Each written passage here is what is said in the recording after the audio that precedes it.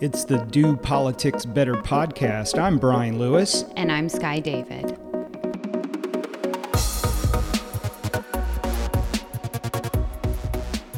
Another day, another veto.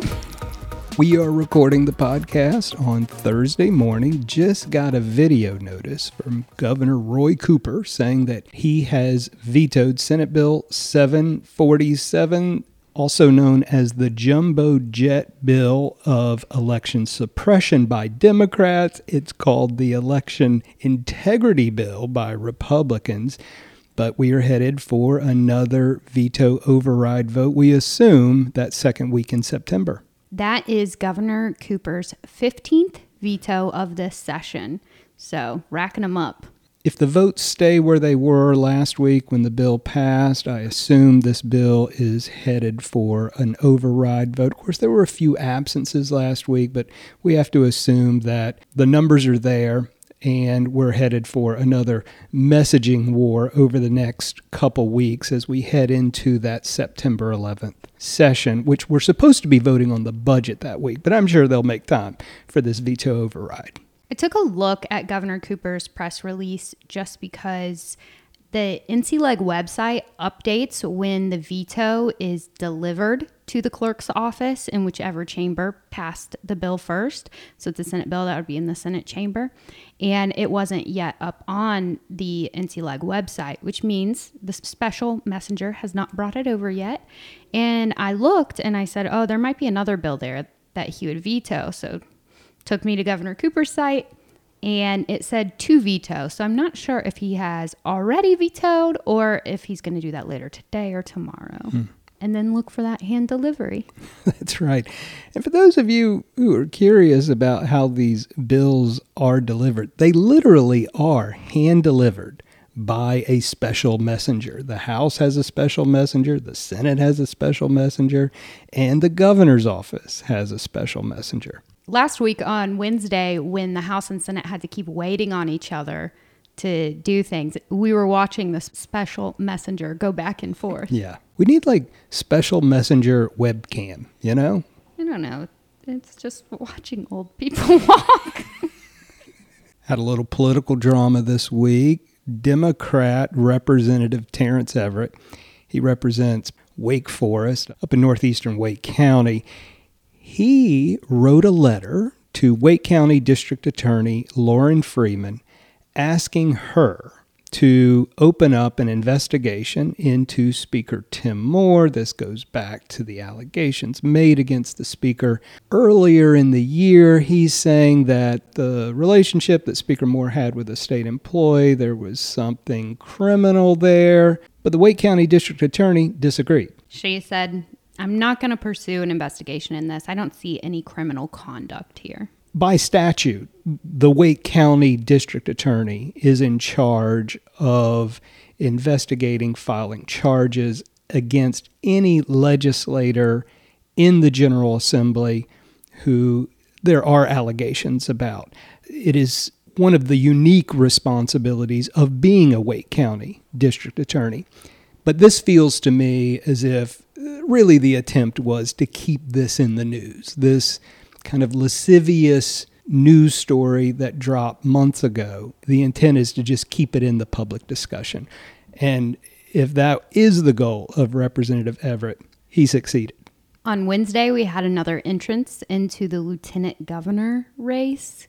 Rockingham County Attorney Seth Woodall announced that not only is he running for lieutenant governor as a Republican, but he has put in $1 million of his own money to help fund this effort. By the way, $1 million in the LG race is a significant amount of money. By the way, this is the second Rockingham County resident who has declared for this race. Rockingham County Sheriff Sam Page, he announced months ago that he is running for lieutenant governor. But again, a crowded race in this GOP primary. Right now, there are 7 candidates. Representative Jeffrey Elmore, a big chair in the House. Hal Weatherman, he's the former advisor to Lieutenant Governor Dan Forest, and he worked for Congressman Madison Cawthorn. Peter Boykin, I believe runs the organization Gays for Trump. And then, of course, we mentioned Sam Page. Alan Mashburn, I believe he's a minister somewhere out in the Sandhills area. And then we've talked about former state senator Deanna Ballard. On the Democratic side, there's only two candidates running. Senator Rachel Hunt and former Senator Ben Clark. Additionally, on Wednesday morning, there was a ceremony where both legislators and Governor Cooper were at to unveil the Freedom Park, and it sits in between the governor's mansion and the legislature. It is a park dedicated to the historical struggle and achievement of Black North Carolinians. It was great to see the bipartisan support in the opening of this park. As we've been recording, Justice Michael Morgan tweeted that he is stepping down from the Supreme Court and departing during the week of September 4th, which is Labor Day. This is pretty big news because he's one of two Democrats on the state Supreme Court, and also he is considering running for governor. This is a curious announcement. It seems to me that he is ready to declare for governor. Could be wrong. Have got no information, or at least inside information about this. What I know is pretty much what you know if you're following it in the media. But he would have some ethical dilemmas if he was to run for governor as a Supreme Court justice, because as you know, when judicial candidates run for office, they can't take public positions on policy matters. So this will allow him, if he is leaving to run for governor, he can then start talking about issues that are important to his campaign. Now, that is yet to be seen.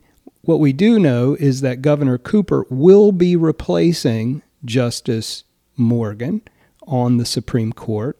That means a Democrat will be coming on to the court to replace him. So the numbers are not going to change. It's still going to be a 5-2 Republican Supreme Court.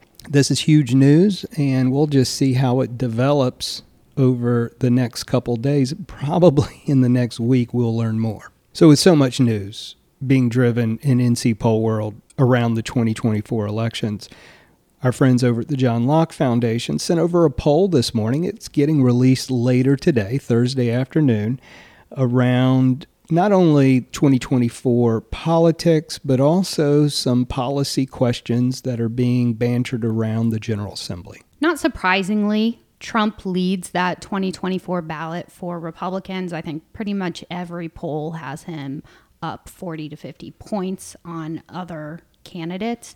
29% of voters chose Trump, and 18% said they would prefer another Republican candidate. And only 18% of voters prefer Joe Biden, and 20% of Democratic voters would prefer a non-Biden Democratic option. On the policy side, we got some numbers indicating support for casinos, overwhelming support for casinos, but with a catch, Sky. 76% of voters want the decision on legalizing casinos to appear on a statewide referendum. I don't think that's going to happen.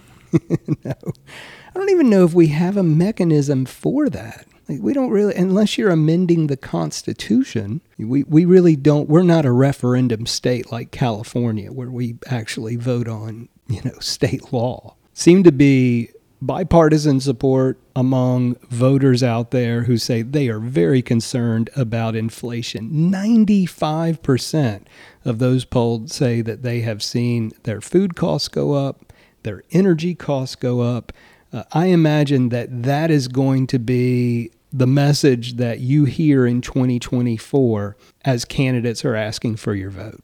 Of course, all this polling, at least around the presidential numbers, was taken prior to last night's debate. Did you watch the debate last night? I didn't. Did you? I did not watch the 9 debate. p.m. is too late for me. Going to be a no from me, dog. Yeah. We haven't mentioned any unsubstantiated rumors in a while. A constant rumor we get. And we just want to just put it out there because it is in the ether, as you like to say. And that is that Speaker Tim Moore is considering stepping down from his House seat in December. Again, don't know that it has not been substantiated by Speaker Moore or his staff. Yeah. But we have heard it a lot. Yes, across the political aisles. So this week, you sat down with Representative Cecil Brockman, who we've been trying to get on the podcast for a while. And I'm sad that I missed it, but look forward to hearing this interview. The Do Politics Better podcast is supported by the North Carolina Travel Industry Association. Founded in 1955, NCTIA has a distinguished history of partnering with the North Carolina General Assembly to strengthen and preserve tourism in North Carolina. Visit nctia.travel for more information on how you can support your local tourism destination and the thousands of North Carolina jobs it creates. Representative Cecil Brockman, tell us a little bit about your district. Where is your district and what makes your district special? Well, I'm from High Point, North Carolina in Gifford County. We're kind of the stepchild of Gifford County. Greensboro is kind of the bigger city that everybody kind of knows. But we're the furniture capital of the world. And so, everybody comes there to buy furniture. Every 2 years, we produce about $6.5 billion, which is 2 Super Bowls every 2 years. I always try to remind people that, and I always try to remind Speaker Moore every time I'm trying to request appropriations for the city of High Point. And so, I feel it's like a very unique city that, offers, quite a bit of the city feel and also kind of a country feel as well. Not too big, not too small. And I love it, born and raised. Talk to us about you growing up in High Point. What was that like? Let's see. I lost my dad when I was 4 years old. And so, I became really close to my grandparents, who my granddad was a preacher. And so I was raised in the church. And so that really kind of impacted the person who I am now. I ran track. I played basketball. I played Pop Warner football. My uncle actually owned a Pop Warner football team. And so I got to be the quarterback, I always tell people. And so I really enjoyed that. My favorite player growing up was Dan Marino. So I used to always act like I could throw the football like Dan. And everybody used to say, just throw it normal. It was actually a great experience. I absolutely loved it. I went to Ragsdale High School, which, we were bused at coming from High Point. It was in Jamestown. And it was an amazing experience. I loved my teachers. I loved my friends. A lot of the friends who I grew up with, I'm still friends with today. And, I feel like, everybody got along really well.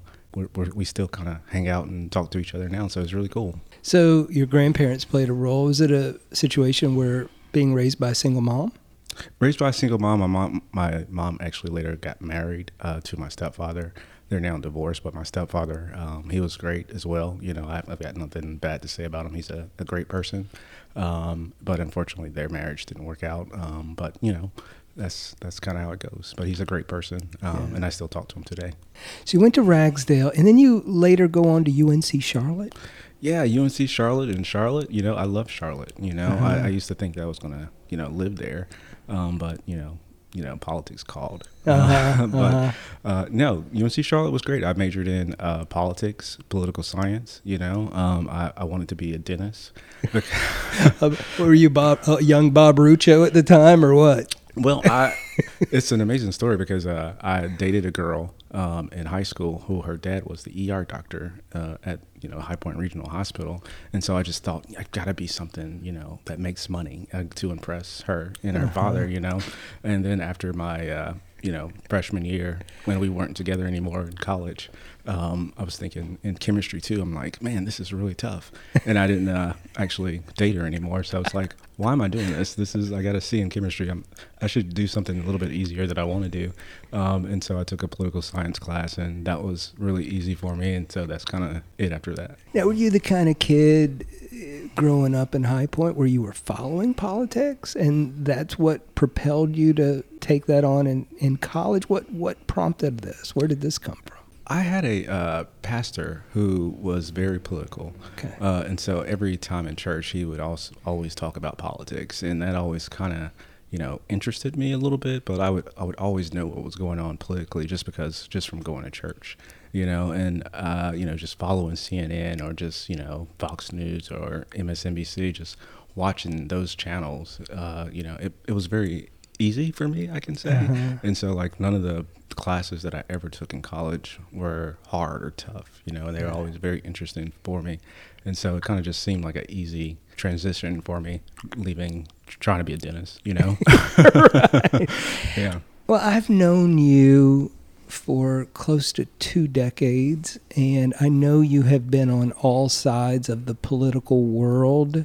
Did you see yourself being in elected office at one point, or because I know before you started your career on the campaign side? I'd never at least thought I would run for office this young. I always thought this would be something that I would do much later in life. But, you know, the opportunity called, actually, you know, Representative Marcus Brandon, who I worked for. You were his legislative assistant. His legislative assistant. He was running for Congress. And, That's right. And so that Mel Watt crazy district. And so when he decided to run for Congress, he said, you know, you should run for, you know, the House seat. And what year is this, by the way? This is 2014. And this is the district he ran in, a district that I grew up in. I was born and raised in. All my whole family is in that district. And you're in L.A. for that district? I'm in L.A. for that district, you know, his campaign manager. And the mayor of High Point at the time, you know, she called and she said, Cecil, you really need to run for this seat. And I had other folks who were calling me and saying that I should run. And I thought, man, I don't know if there ever will be a time where I've got so much support from people who think I should run for this office. Right. And so literally the last day of filing, because I was talking myself out of it, honestly, I decided to put my name on the ballot, and the rest is history. Let's back it up. I want to get to your decision to run and you running for this seat and serving in this seat. But let's go back, and you're going to have to help me. Are we going back to 2008 when Representative Marcus Brandon was first elected to the General Assembly? Yeah, that's kind of crazy because I was working for Secretary of State Elaine Marshall at the time. And, you know, we saw Marcus, who was running against another, you know, elected official, Representative Earl Jones at the time. That's right. I forgot about that. He was an incumbent. He was an incumbent. Yeah. Nobody took Marcus seriously. Like even, you know, the Elaine Marshall campaign, who, you know, we were kind of looking, we were just visiting, you know, at the time and seeing that Marcus was running against, you know, incumbent. And we were just like, there's no way this guy's going to win, you know. Earl Jones, former city council, right. NAACP, Yes. Sit-In Incorporated. This guy had deep roots in the Guilford County community. Right. Yes, most definitely. And nobody thought Marcus had a chance, you know, and he pulled it out, you know, and everybody was like, wow, who is this guy, you know? Were you his campaign manager? I was not his campaign manager. I was working for Elaine Marshall at the time, but when we came to visit High Point, you know, that's when me and Marcus actually met for the first time. And so Marcus was like, if I win this thing, you know, I'll take you with me to Raleigh. And so that's how I became his LA. That was a huge upset. It was a huge upset, yeah. And really knocked Jones out of politics, it seems. Has he come back in any way? No, he ran again against Marcus in 2010, but Marcus beat him again. So wow. Yeah. So we could spend a whole podcast on former Representative Marcus Brandon. We're not going to do that. He's his own. I mean, that is a whole other stories to tell about this guy. And I've got many. Yeah, he is a great guy. You still see him walking around the General Assembly. He's lobbying on. He's my best friend. Charter school issues. Wonderful man. Yeah. I love him. So you go and you work for him as a legislative assistant / campaign manager. One of those situations where you take off when he's running and then you come back. Yeah. Right. So you make the decision, he's going to run for Congress. That's 2014? Yes. You win. Yes. So you go from being in the LA seat, the legislative assistant seat, to the legislator's office. Talk me through that. Yeah, that was probably the biggest thing to get used to, you know, from people, because, you know, people treat you different when you're the legislator. You know, I got used to being treated as the legislative assistant, and I can say from talking to you, Brian, that, you know, you were always somebody who treated me the same as anybody else. You know, there's some people in the building that, you know, obviously the legislators get treated very differently than anybody else, you know, but there's some people who don't necessarily treat the LAs, you know, just as good as they treat everybody else, or they don't even talk to the LA, you know, they just kind of act like they're, you know, just kind of second-class citizens almost. And you were always somebody who spoke to thank me and, treated me just like I was anybody else. And I really have always appreciated that. Well, thank you. And so people remember how you treat them. You know, Yeah. at the end of the day, they may not remember, what you say to them, but they remember how you make them feel. So you came into office, and some of the work that you started working on immediately was in many ways a continuation of your predecessor, Representative Marcus Brandon, especially on the issue of school choice vouchers. Some call it opportunity scholarships, others call it charter schools.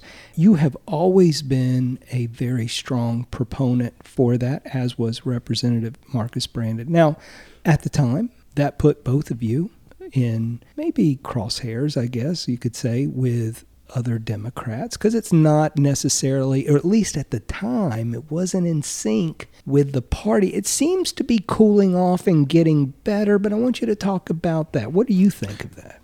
Yeah, and I got to tell you, when I was Marcus's LA, this was probably one of the biggest issues we disagreed on.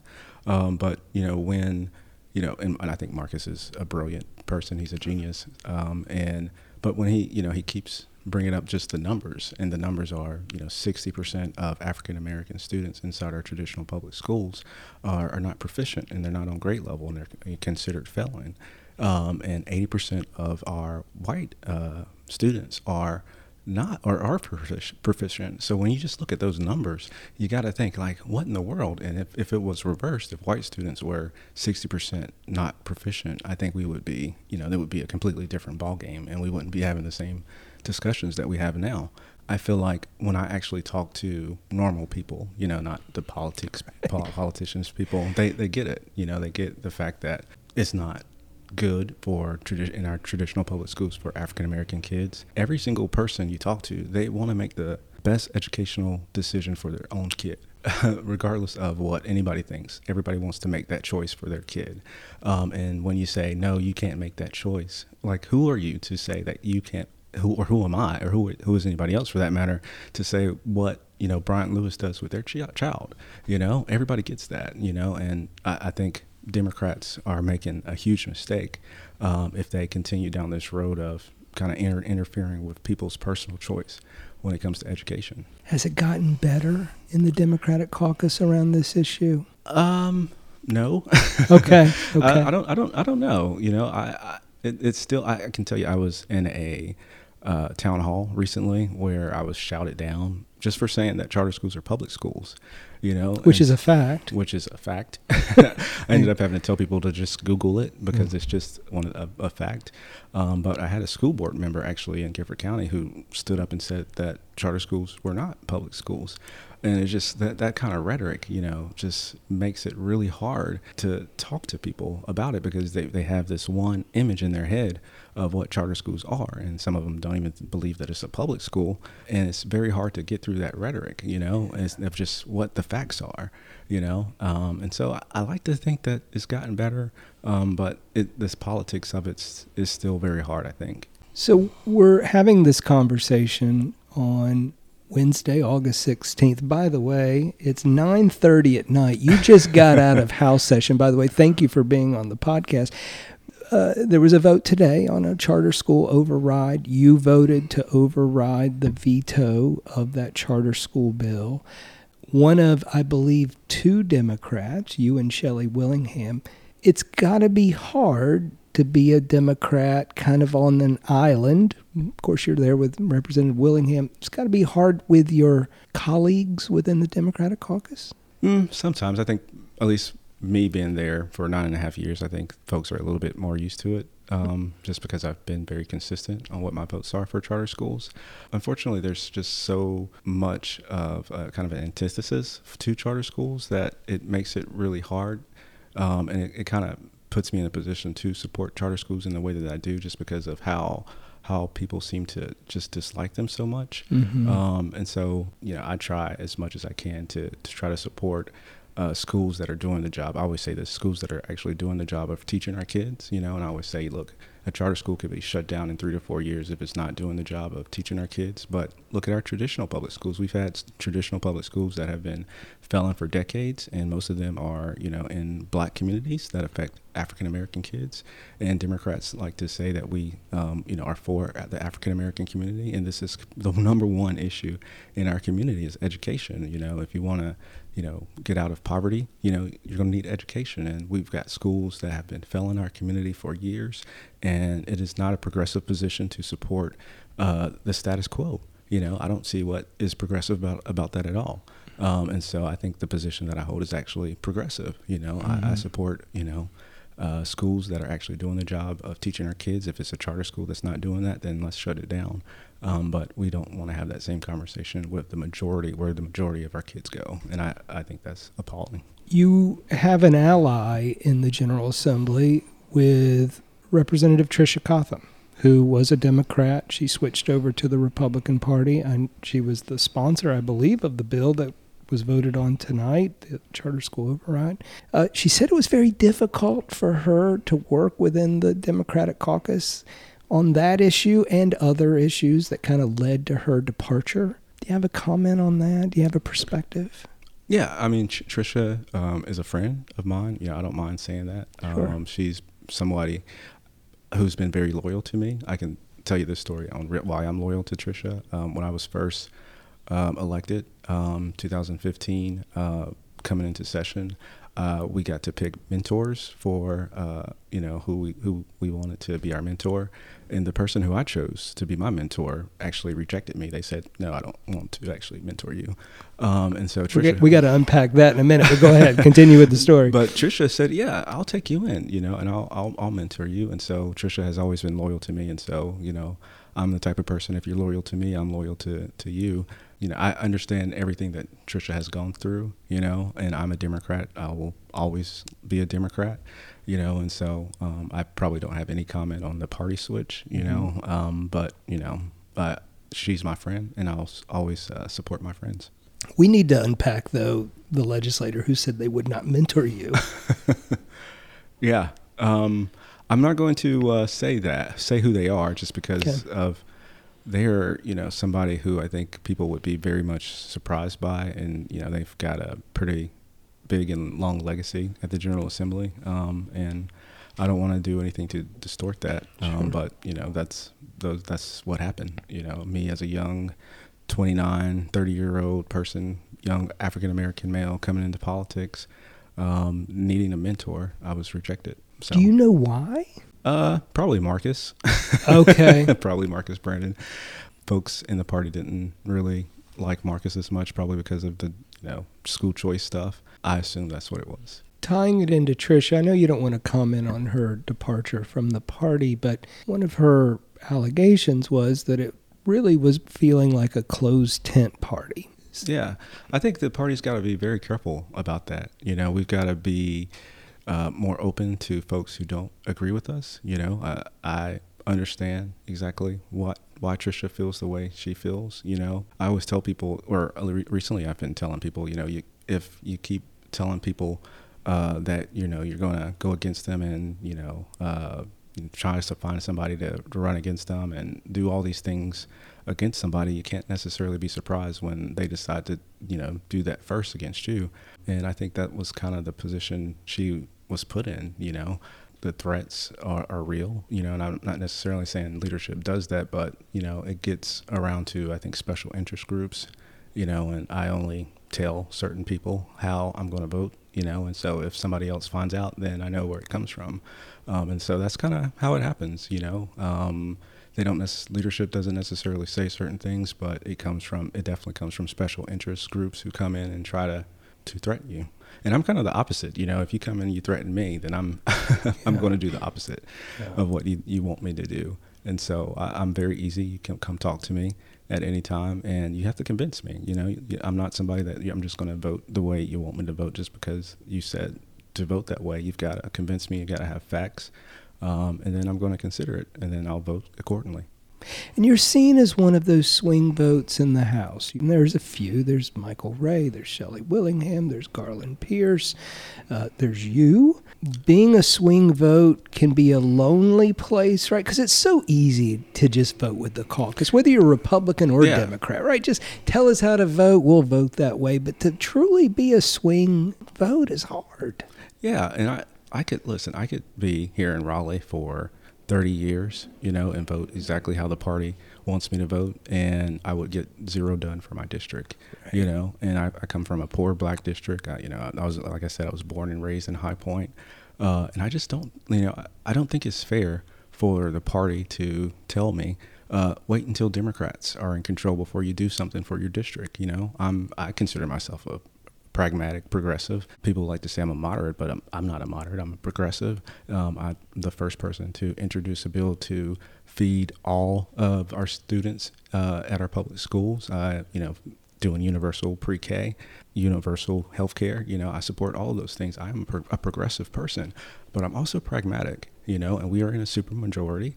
And if I want to get anything done, I've got to talk to the folks who are in power. And the folks who are in power right now are the Republicans. And if I want anything done for my district, I've got to talk to them. And I can tell you in the last budget, I got, money to start the High Point Collaborative, which, it allows for nonprofits in our district to work together to be able to get funds for the district. And 27 nonprofits were able to get money from our state budget. And I don't know any body who can say that they got 27 nonprofits money for their district, and in the super minority. Right. So for me, that's a big deal. And if you talk to any of these nonprofits, you will see how much of a impact that money has been and how much they've been able to help folks in my community. So I'm very proud of that. It's got to be something that you go home when you're driving back to High Point and you're thinking about, because you want to keep to those progressive beliefs, your values that you have. That balance has to be something that you're always thinking about. Yeah, it most definitely is. But, it gives me great comfort that when I actually do go back home, they tell me, keep up the good work. They realize they see the criticism that I get. They, always like, why do they keep beating up on you? You're just trying to do what's right for the district. And that gives me great comfort because, I could stay here in Raleigh and I could vote the party line. That would just be so easy. That's the easiest thing I could do. Easiest thing I could do. But I chose not to do that. I chose to actually, work for my district and actually do my best to be able to make a difference. The folks in High Point, I like to tell people, are different. They're a show me. What have you actually done? And it's not enough. And I think politicians on our side of the aisle probably it's too easy to say, well, Republicans are in power and that's why I'm not able to do anything. That's too easy. I do the best that I can to try to work with the majority when I feel like I can, sticking to my principles. And I think that's, at the end of the day, I think that's what most voters want. They want politicians to kind of stop all the bickering and fighting and actually try to work together, and that's what I try to do. Within the community of your colleagues, though, Democratic colleagues, is it lonely for you in the General Assembly? I know you have friends there. I know you have folks that even are in the same position as you. Is it lonely? Politics can be lonely. I try not to think about it like that because my priority is my district, and so I actually, a story when I was in D.C. and I was actually an intern at the DNC, I talked to someone who said, you don't come to D.C. to make friends. That's not what politics is for. Okay. It's not for friends. And so that's kind of always stuck with me. It's like it's not necessarily a place where you're coming and you're trying to, make besties. You're coming here to do a job and do what's best, for the people who you're elected. And so sometimes I think it gets lonely, but I think I try my best to remember why I'm here, and my mom, I've got, just a tough mom who, is the reason that I am the way I am. She's, she always does a good job of reminding me where I come from. It doesn't matter, how big I think I am, she always puts me in my place and reminds me that, she brought me into this world and she will take me out if I get too big. So, well, let me ask you this. I've always been curious about this. So tonight, great example. We had veto overrides. You were with the Republicans on the charter school override, but you were certainly not with them on some of the LGBTQ issues. I imagine Republicans, they must see you as a swing vote. They want your vote. They would like to have a bipartisan vote. Certainly before the supermajorities, they were courting you on things. You seem to do a great job of saying, yes, I'm going to work with you on this, but hell no on that. That must be hard too, because when you're dealing with the Republicans, because I'm sure they're always courting you, right? Yeah, I think that's the best part about being a swing voter, is that at the end of the day, that people are going to have to come talk to you. Yeah. You know, it doesn't matter. There's some people, you know, in the building where you just know how they're going to vote, and, you know, it's not even worth your time to go talk to them. But I'm somebody, you know, you're going to have to come talk to me. You know, you're going to have to make your case. And, you know, if you make a good case, then I might be for you, you know. And I think that, at least for me in my district, I think that's a great thing. You know, I'm not somebody who's just going, and I rarely tell people how I'm going to vote. But I'm not just somebody who is just going to vote a party line vote just because, you know, the governor says vote that way or leadership votes that way. You know, that's how I'm going to vote. That's not who I am. You know, my mom has always told me to use your own brain. She said that all the time growing up, you know, when I would, you know, follow in the crowd and do something I wasn't supposed to do. She said, Cecil, use your own brain and make your decisions. And that's what I do. I use my own brain. You know, I think about these issues very deeply.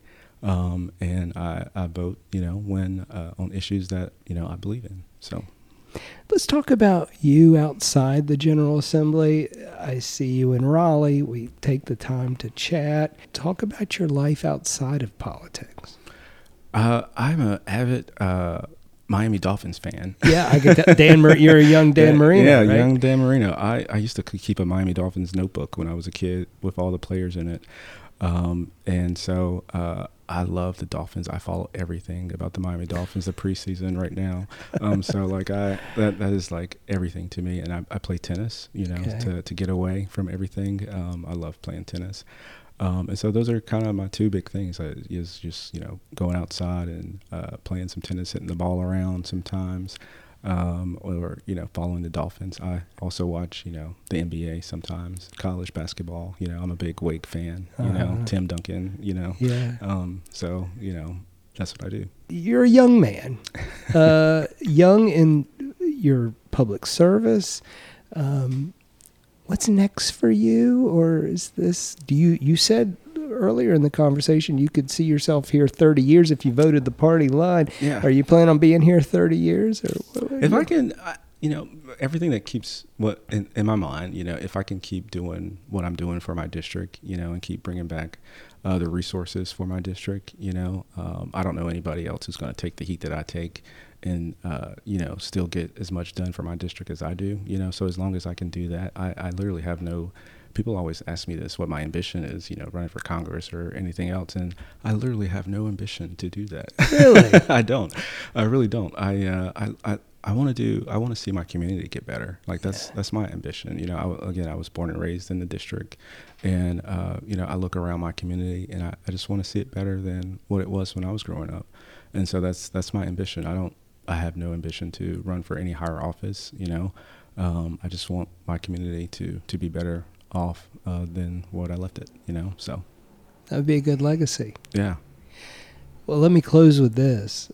You know, our politics right now are so divided. Yeah.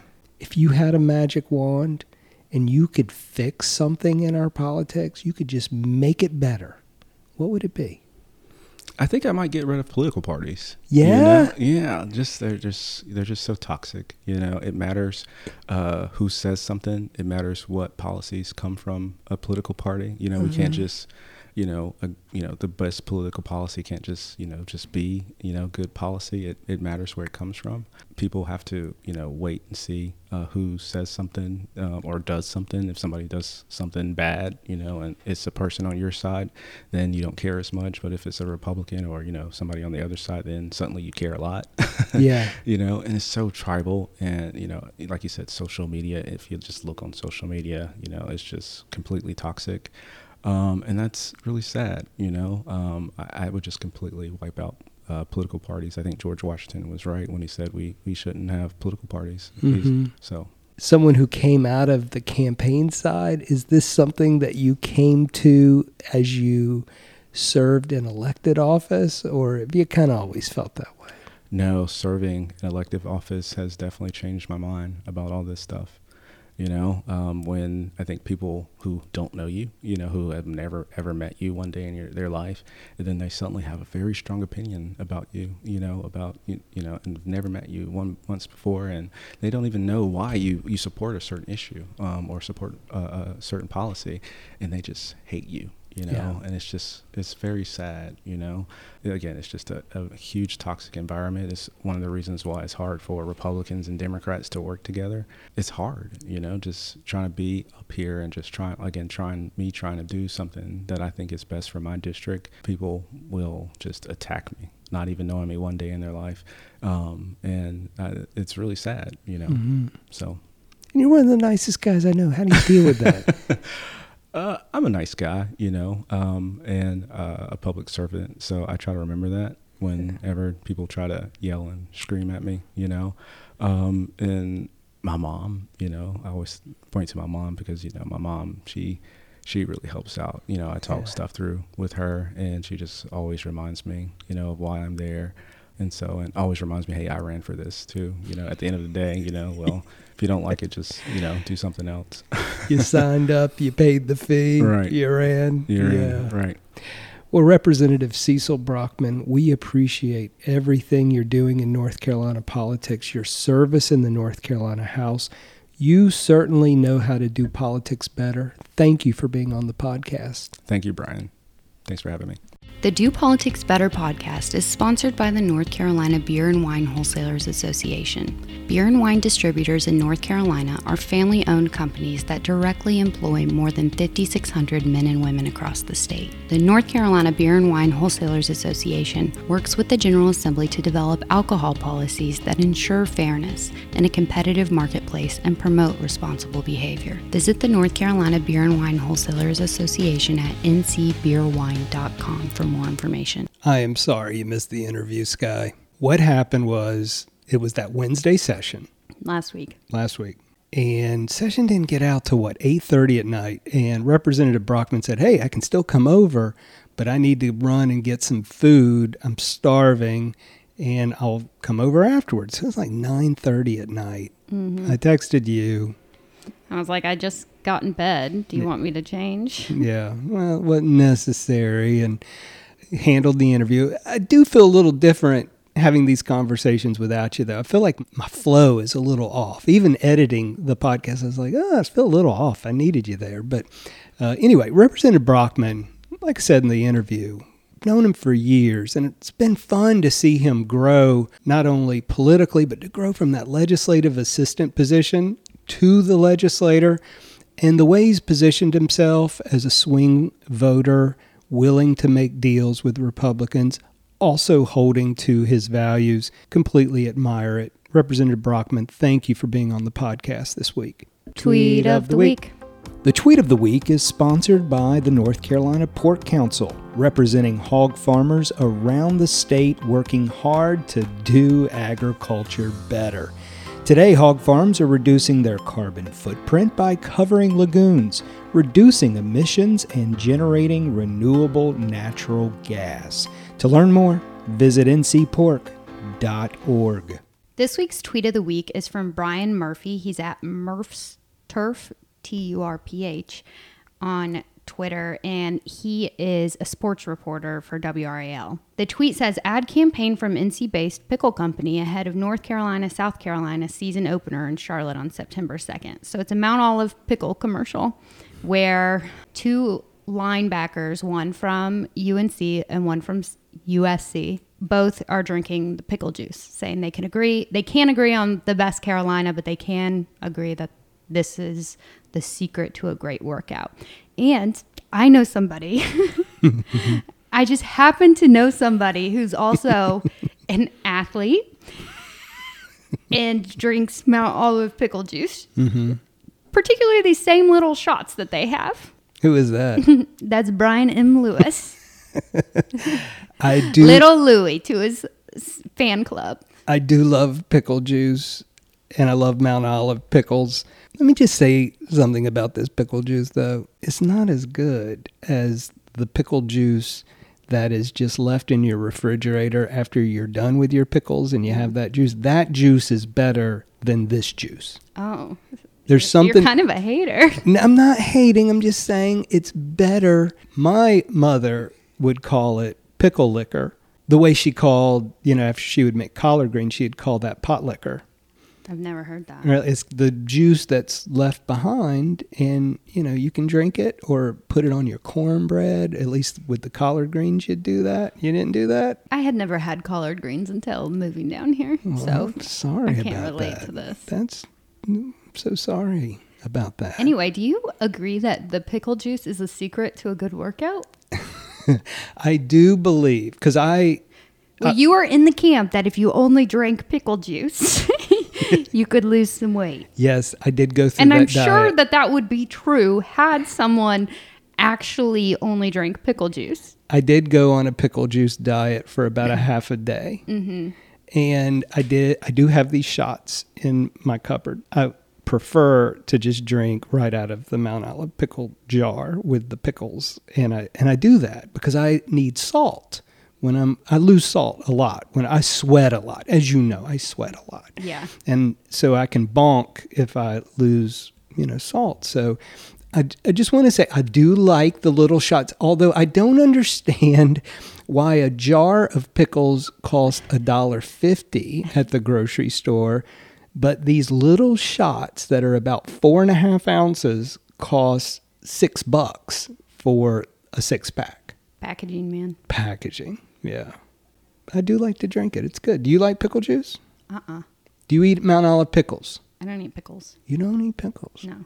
That's something we should probably edit out of the podcast. Sorry, Majority Leader John Bell, who's from Mount Olive, North Carolina. Sorry that you said it. The pickle juice there wasn't as good. It is good. Those little shots just aren't as good as the... How do you like to hydrate? You just drink water. No, you drink those Propels. Yeah, I have to have electrolytes every day. Well, see, that's what pickle juice is. It's electrolytes.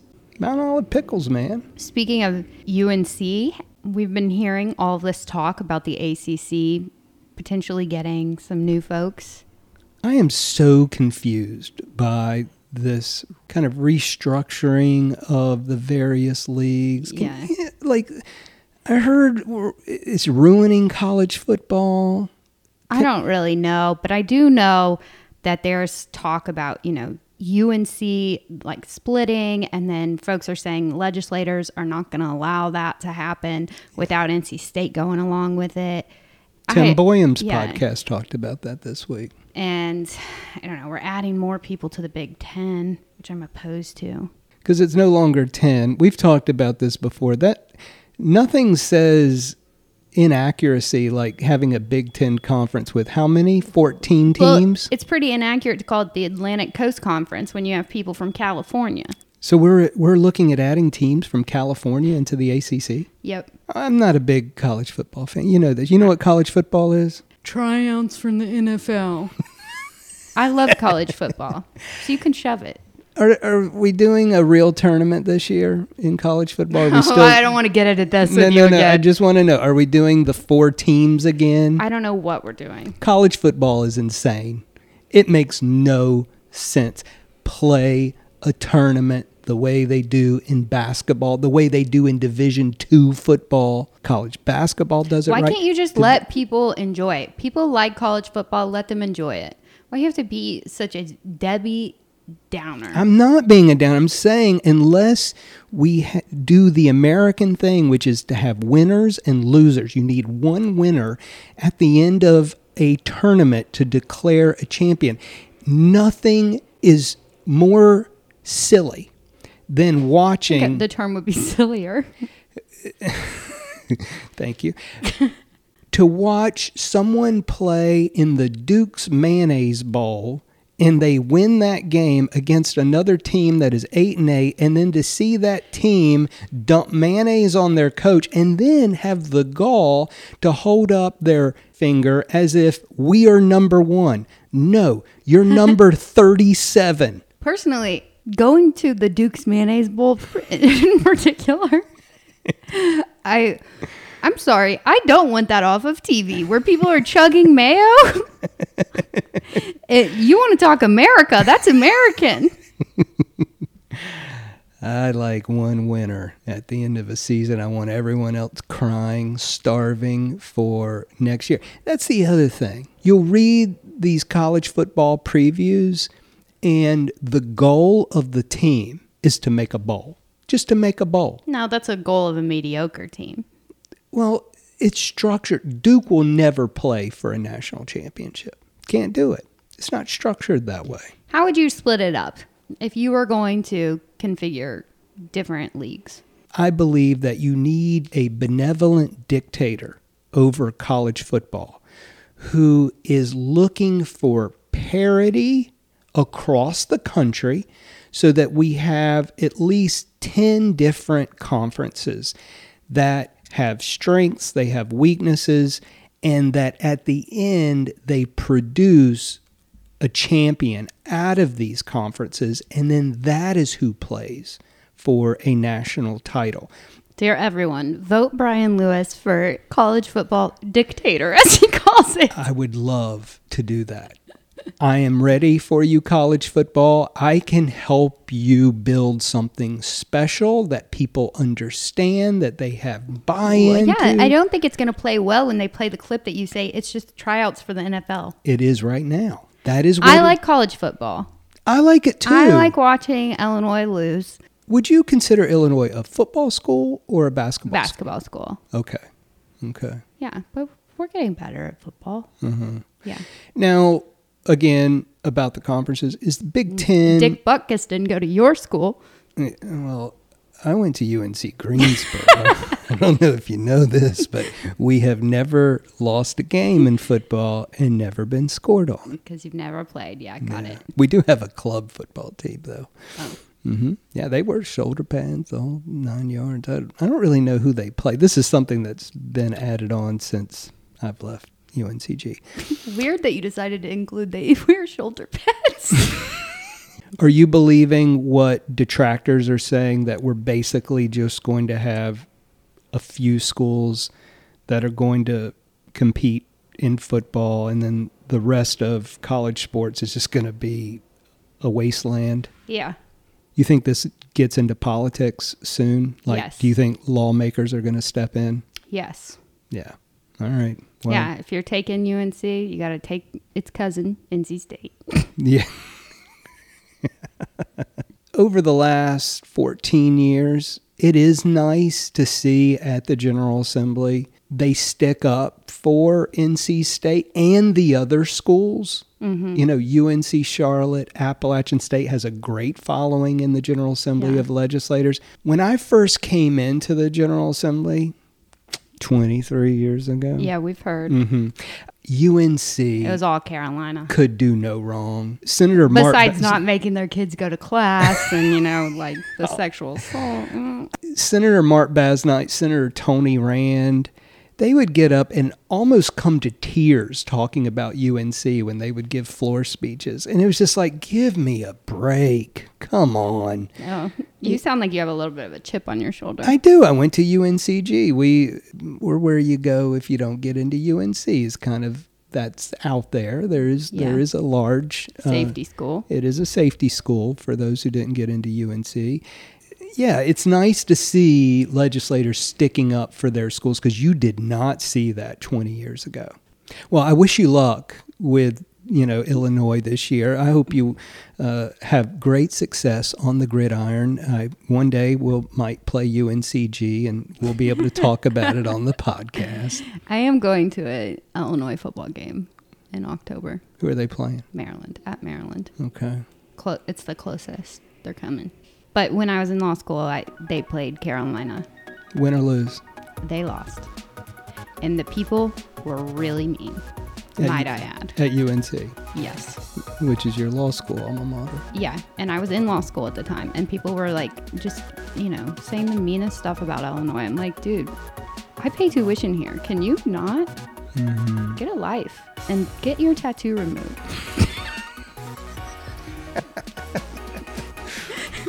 We're sorry that this week did not have a lot of news. But we will be back next week with more NC Pool news, a new interview, and we're willing to add in some segments. If there are technical things that y'all would like to hear about, let us know. We'll talk about them. Until then, enjoy this break from the heat and humidity. Go outside. Have a great first day of school to all kids starting school next week. And remember to do politics better.